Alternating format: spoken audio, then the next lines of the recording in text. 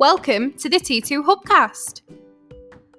Join Martin, Dave, Spencer and guests as they discuss all things personal and professional development. The T2 Hubcast, brought to you by the People Performance People.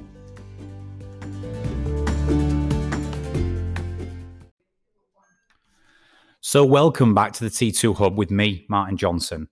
I'm alone in the Hubcast room today. It's for a reason. I've been working on a piece myself recently, having done some research over the last 18 months around hybrid working.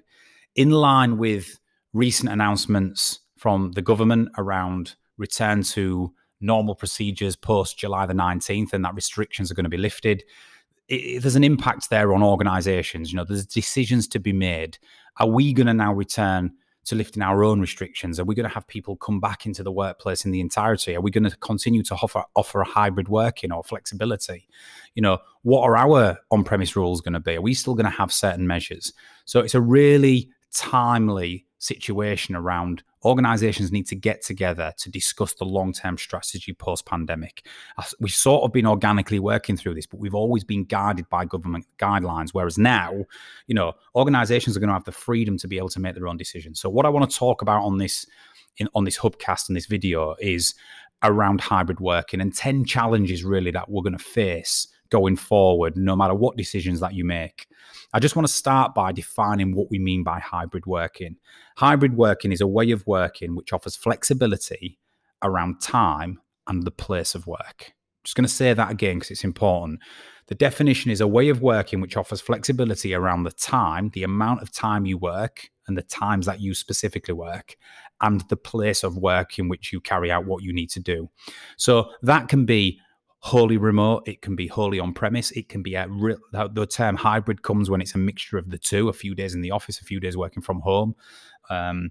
Complete flexibility is the key with this. Now, organizations are going to face 10 challenges going forward. I want to go through them systematically and I want to then provide some tips around what we can do about it and how we can implement this effectively. But we have enough research and data now within our client base. We have enough war stories. We have enough scars over the last 18 months to know what's working well and what continues to present a challenge. So the first challenge of hybrid working is our ability to influence. Now, we do a lot of psychology here at T2, and we know that 60 to 65% of our influence is nonverbal.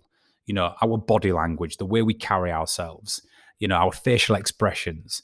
Virtual meetings, without a doubt, dilute our influence, our ability to read situations and pick up on the group and power dynamics in the room or read a person's body language effectively. In actual fact, it even starts to go further than that. We can unintentionally display negative body language when we are getting distracted, when we're turning our camera off, when we're emailing, when our eyes are wandering. So the ability for us to influence, whether it's a manager trying to influence a team, whether it's a colleague trying to influence a project, whether we're just trying to build rapport or connect with members of other departments, our ability to influence is significantly reduced when we are a remote-based worker, or we're all remote-based working, or we're engaging with people back at the office and the premises. So I think the first challenge we've established over the last 18 months or so is, as much as it's been really effective in many ways to conduct virtual meetings and Teams and Zooms, it does reduce our influence and our ability to influence because the non-verbal communication is almost impossible to read or taken away when we're working in remote environments. The second challenge that has come through in the research around what we face with hybrid and remote-based working is what we're going to call execution anxiety. Now, execution anxiety is typically lies within managers, right? So we've seen this shift where managers have now, they've been used traditionally to having people in the office on the same desks, in the same space. They can see and observe what they're doing. They can push the pace. They can challenge execution. They can ask for more in the moment, right? Now, all of a sudden, managers or certain managers with certain profiles are starting to worry if things are being done. And that is because that proximity is not there anymore. And where we have to rely on empowerment. We have to have patience, right? And what we're finding is there's certain managers with certain profiles, and I'll hold myself against this, I would probably suffer from this. Execution anxiety. Are things being done? Are people on track? Is it going to get done by the time frame in which I've communicated it? And therefore, what starts to creep in if we are not careful is micromanagement. We start pushing and asking questions and following up and ringing and emailing just to check that we're on track or that things are being done. So I just want you to think about that if you're listening to this as an organization or a manager. Are you suffering from execution anxiety as a result of shifting to hybrid and remote-based working? Are we starting to get anxious about things being done and therefore we're coming on a little bit strong, or actually disrupting ourselves because we're constantly checking in and pushing and challenging? Number 3, the third challenge we are facing with hybrid workers is equipment and technology. Of course, it happened overnight, so we're sending people home with laptops and the best we can, giving them the equipment they need to operate from home. But if this is going to be a long-term strategy, if now that research is right, around about 56% of people want to continue working in a hybrid way or from home. If we're going to provide that long-term strategy, then we have to get set up to manage the inventory around equipment and technology. And I'm not just talking laptops and PCs. I'm talking headsets. I'm talking microphones. I'm talking chairs, desks, furniture. The setting up a workspace for hybrid workers to be able to work effectively.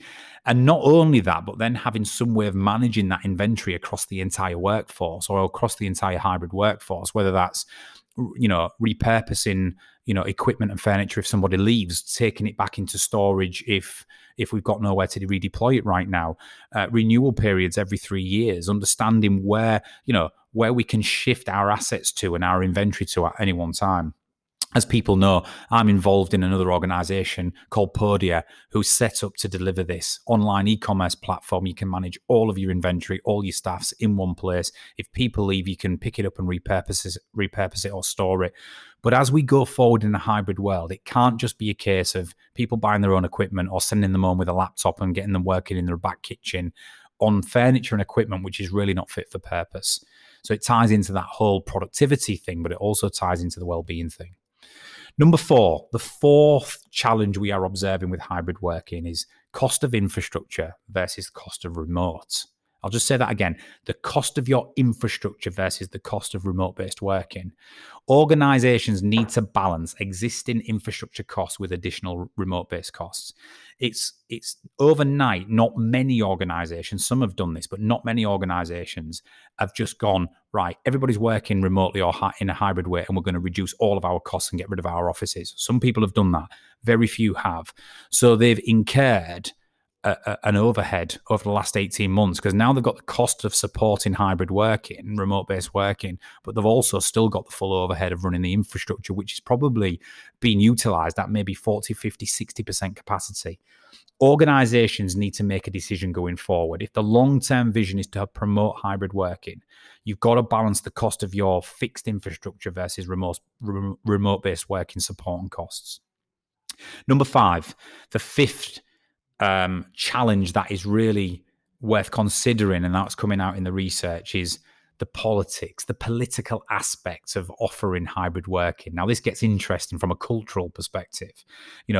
If you've got on-site workers in a manufacturing organization, for example, or an emergency services and public sector organization where they can't do their job from home, so they are categorized as an on-premise worker, then you've got some people who have the hybrid option. So they do some meetings and some days from the physical infrastructure and some days from home. And then you have some people who don't need to be on site. So they're classed as full remote-based workers.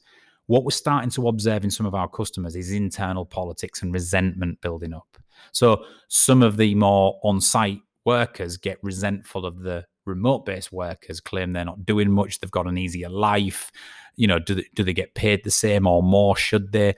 There's little political situations arising.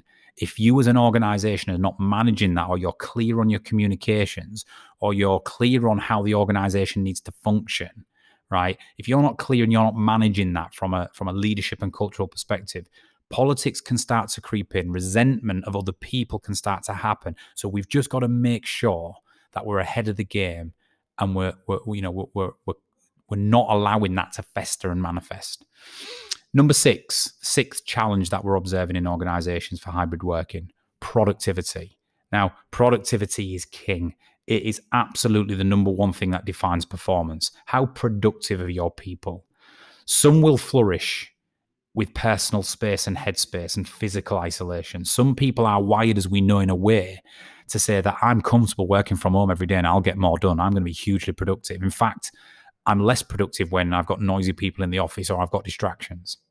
Whereas, just as much as some people will flourish, some people will get distracted and struggle and be disorganized in isolation. I'm one of them. I couldn't be a hybrid worker or a remote-based worker. I thrive on being physically in the premise, in the vicinity, in the proximity with my people, with my team, with my clients. That's where I'm most productive. But other people are not so. Other people are most productive when they're alone. And maybe this is analyticals, introverts, the people who need thinking time, who have quite complex cognitive jobs. So one of the challenges you're going to face if you go big bang with this, or you have too much policy and rigidness around it, is if you just declare that everybody is now going to work from home and be a remote-based company, then some will flourish and some will struggle. Survey your people. Understand your people, profile them, understand who's going to flourish in a remote or hybrid environment and who actually needs engagement and people and the buzz of the office or the facility or the site. But that's going to be a challenge. How do you sort of drive productivity from hundreds, if not thousands of people when they're all wired in different ways, and some it will suit and some it won't? 7, the 7th challenge of hybrid working, interesting one.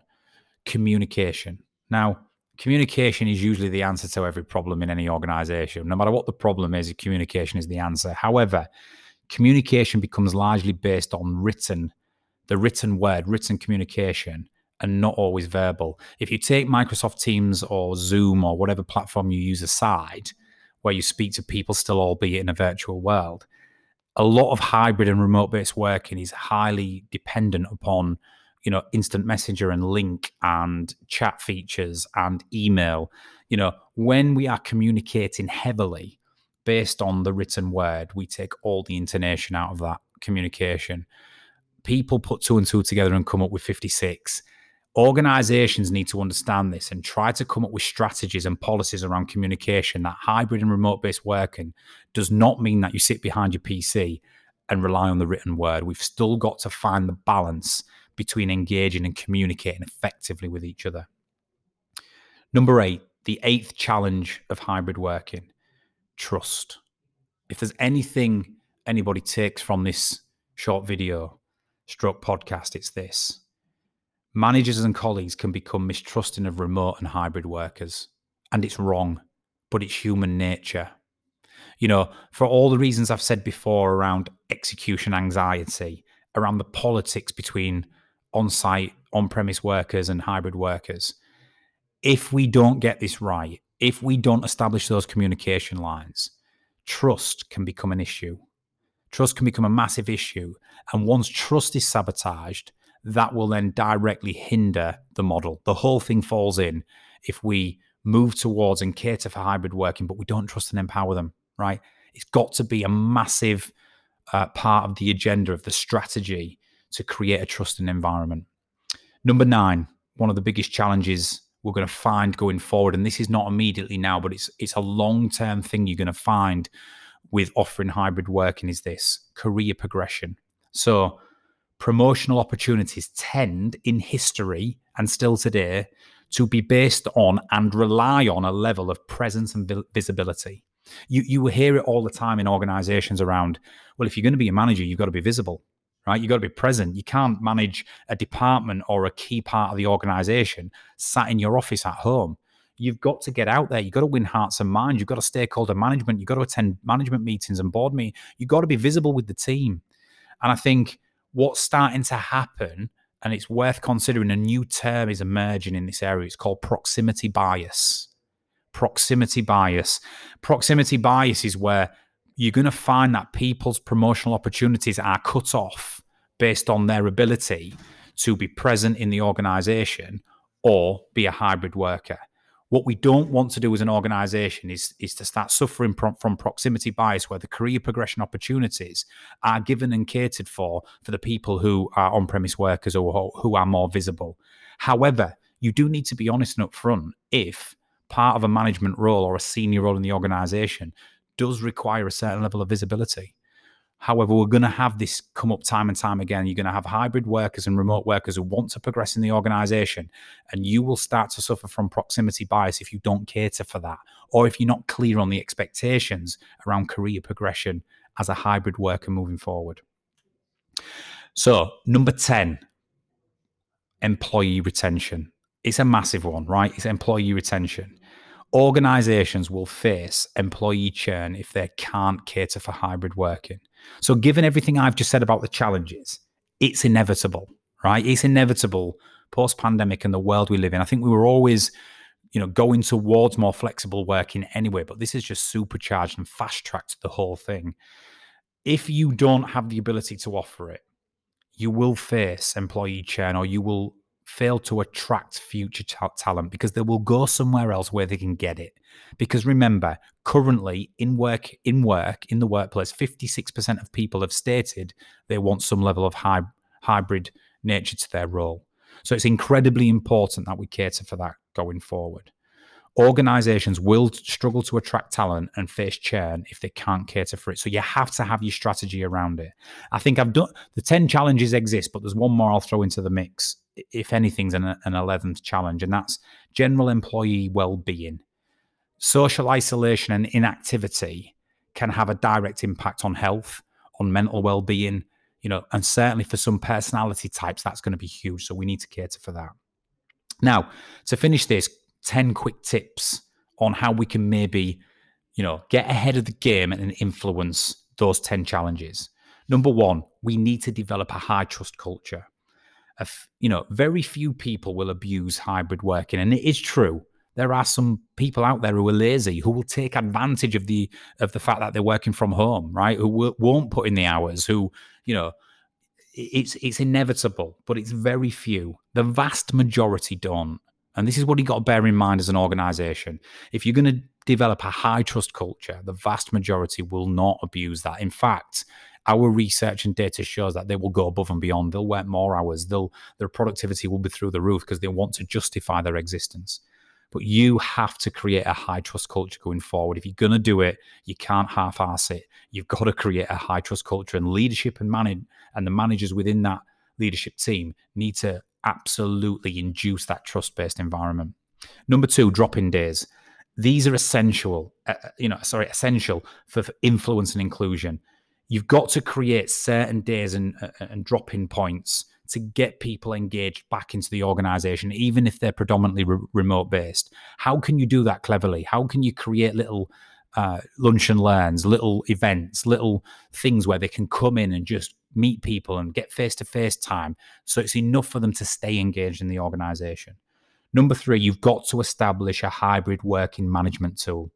Just as we've had ERPs and CRMs and all the other tools and the platforms we use to manage all other areas of the business, going forward, I think you're going to need to establish some type of tool, resource management tool, portal where you can track assets, provide amazing remote-based workspaces, bring in equipment and the right tools that people need to do their jobs, repurpose it when employees leave. But you're going to need a way of trying to cater for remote-based and hybrid workers and giving them what they need so they can be as productive as they can from home.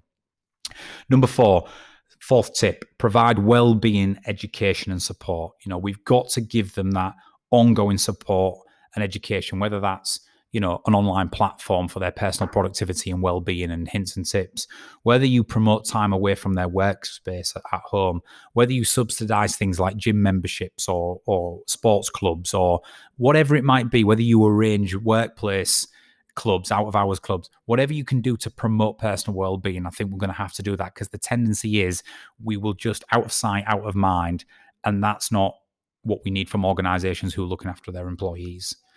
Number 5, have a communication agreement. This is incredibly important.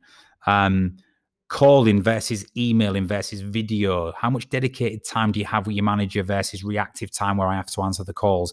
When you leave this gray, that can start to trigger some of that anxiety, around execution.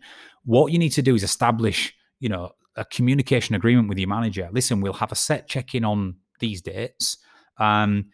If I need something urgent, I will physically call you. So if my phone if I ring, I have this same with my staff. If I ring, pick up. Anything else that's not urgent, I'll drop you an email and you can action it whenever you're free. But if I ring, I probably need something urgent. So having some ground rules around this in the form of a communication agreement will just take away that anxiety and will give you a platform from which to work in.